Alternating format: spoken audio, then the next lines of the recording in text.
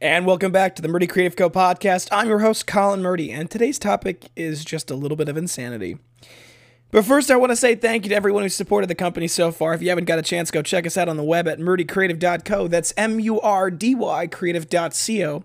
Or you can check us out on Facebook and Instagram by searching at murdycreative.co to see the best of our product shots. Follow us on our social media to keep up to date with our daily photos and be the first one to know about new product launches. You can also use our subscribe button at the bottom of our website to be included in all of our new product announcements. Be sure to check out our laser engraving, personalization options, and exclusive colors on the website, or you can get a blank one on Amazon Prime. All right, so today we're talking about a little bit of insanity. I think that it's important to understand that I'm not a psychologist. I'm not a clinician in any way, shape, or form. I don't necessarily have any sort of background in psychology.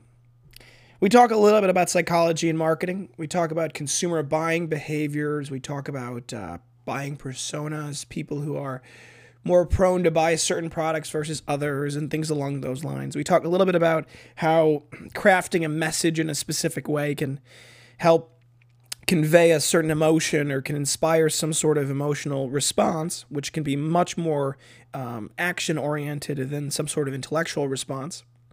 We talk a little bit about psychology that way, but I'm not a clinician or a psychologist.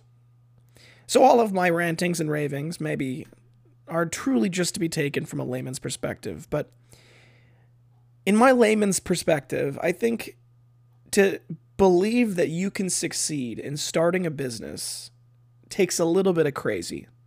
And sometimes it takes a lot of crazy. And I think people don't really understand when they first start out sometimes, exactly what that crazy means. And I think what that crazy can mean is that it means that you need to be willing to disregard reality sometimes in favor of an intuition, in favor of a gut feeling. I think that there was a lot of pushback when I first got started that was from those who would know more about my company at the time. And I think there were some questions about, well, what are you going to do when the economy has a downturn, right? You're a luxury product. You're the kind of thing that people, stop buying when things get bad. Or you're, why are you selling binders in a world that is increasingly moving away from paper? Why do you think that, you aren't going to have somebody who's going to copy you right away, right off the bat? All good questions. And the short answer is, I don't know. I don't have an answer for that. And I think to stand in the moment and look at those questions, which are not bad questions, they're all perfectly valid questions, and have a certain blind ignorance to them intentionally, is crazy. It'd be crazy that you wouldn't think through those problems and solve them. But that being said, I think the reason, we do have answers for them now, and I did have some answers for them then, but I think the heart of the matter is that you've got to say, okay, well, we'll cross that bridge when we get there. I think when you're looking at starting a business, the crazy thing is not the planning, because I think that's good. I think a lot of people can do that. The crazy thing is when you don't have an answer to a question, but you still go anyway. I think I've always joked how I thought entrepreneurial spirit is a disease and the worst and most lucrative kind of mental illness. And I think people kind of misinterpret me sometimes when I say that. But what I mean when I say that is that if you are an entrepreneur, many entrepreneurs feel drawn to it. They feel pulled to it. They feel like they can't do anything but that. That you have to start something new, create something from scratch, build something from the ground up. That's a very noble and very difficult path sometimes, I think. It's important that we have that spirit. I think the country was built on that spirit of do it yourself, pull yourself up by your bootstraps, create a better life for yourself. But there is a certain insanity that goes along with that. There's a certain level of crazy, because a lot of times you're not able to answer the full question. What are we going to do in a downturn when people stop buying our journals? Well, I don't know, but we'll figure it out then. Maybe in a downturn, people don't stop buying our journals. Even in hard times, people they'll save up their money to spend it on something they really want. They'll save to spend. That's a very common marketing concept. It's very understandable. It's perfectly reasonable, too. It makes sense. Maybe you buy off-brand bread because you like buying fancy wine. I mean, at some level, you may pick and choose. And so maybe during a downturn, we're the thing that people pick and choose. Maybe during a downturn, we figure out a way to really, trim our marketing budget back to focus in on just really lucrative areas. I mean, I don't know what the answer will be, but I don't need to know it now. I'll cross that bridge when I get there. What about when people are, not using less and less paper in an increasingly digital world? How do you expect to work at that environment? Well, I think people are always going to want to use paper and pen to write. There's something to be said about writing on paper and pen. It's a tactile experience. It's a different tactile experience than typing on a computer. And yes, people may send emails and texts and 1,000 other messages via digital entrepreneur, digital means, but there's a real emotional attachment to writing. There's a romantic aspect to it. And I don't think that's ever going to go away. And in fact, I think our binders are best suited for those kinds of environments, those kinds of romantic, classic feelings that are along with writing. I think it's really important for people to feel like their binders represent the work that they put into writing, because it's often very difficult. So as far as those naysayers, I don't know, but I don't need to know. To be able to step out into the unknown, to be able to not have all the answers and to press forward anyway, that's an important aspect of entrepreneurship. It's an important aspect of being crazy. And there's a great start to a very famous poem by Rudyard Kipling called If.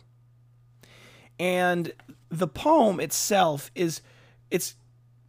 it's well written in that it kind of feels like it's incomplete the whole way.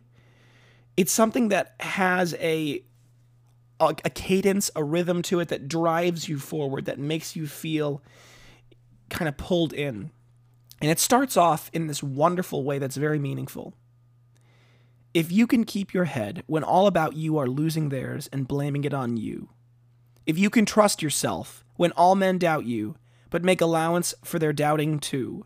If you can wait and not be tired by waiting, or being lied about, don't deal in lies, or being hated, don't give way to hating, and yet don't look too good, nor talk too wise.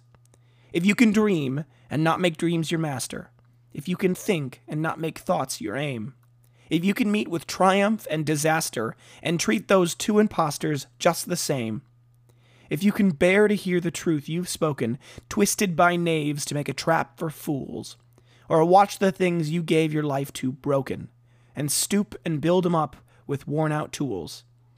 If you can make one heap of all your winnings, and risk it in one turn of pitch and toss, and lose, and start again at your beginnings, and never breathe a word about your loss.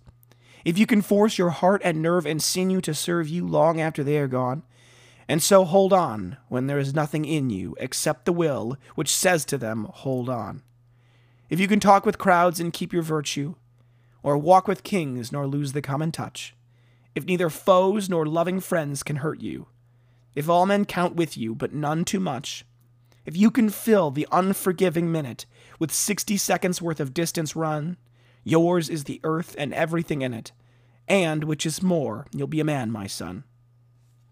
I think those words are so important because it talks very much about balance. And I think there's a lot of people who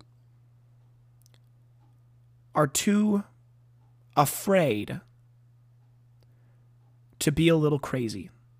They're too afraid to step out and do something that would be unusual. But that's good. Stepping out of our comfort zone to start something is important. It's part of being human. It's part of being a creator. We are created in God's image, and God is a creator. So we have to realize that it's in our vocation, it's in our calling to create and to build up. So don't be afraid to step out, to have that little bit of insanity that it takes to say, I don't have all the answers, but I don't need all the answers. I just need to move forward. And when I come across a problem, I'll solve it then. That's what it's about. That's the secret. You just have to go, and you just have to be a little crazy. All right, so for today's use, this is one that I personally actually was brought to me by a good dear friend, and I talked a little bit about it with our recipe book. But this is something where if you've got an idea for a scrapbook or a memory book, something that you want to have and build yourself for posterity, art journals make the best option for that because you can easily add and remove pages. You can design it on the computer and print it out. But more importantly, if you send it to us, ask about it. Ask us about making copies of your binder. We can help coordinate and organize so that you could send us a completed binder and we would make identical copies of it and send it back to you. So you could have multiple versions to give, multiple copies to give to your children, to your aunts and uncles, to people who you really think need to have the heirloom. It's a great way to build heirlooms that are very meaningful, and the fact that they're ultimately customizable, they're very, very easy to engrave all over the cover. I think that's a really neat ability to do that. It really helps make it very personal. For the day in a life today, I've been working on writing out and developing a new strategy for our future. I think we've got some awesome momentum behind us, and now I'm looking at the difficult future and saying, okay, how do we continue to expand our product lines? Many of you listened to the Murdy number 2 episode, and that's on our list. But not only how do we expand our product lines, how do we work on developing new designs for the cover art? How do we work on partnering with people that we think could be really advantageous to us and developing those connections? So I'm working on a strategy today, thinking forward.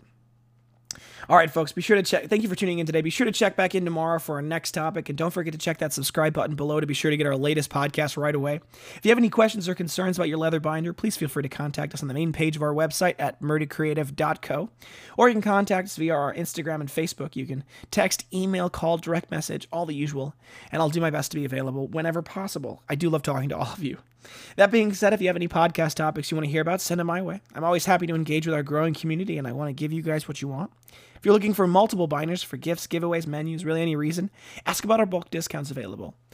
Thank you so much for tuning in, guys. Have a great day, and goodbye.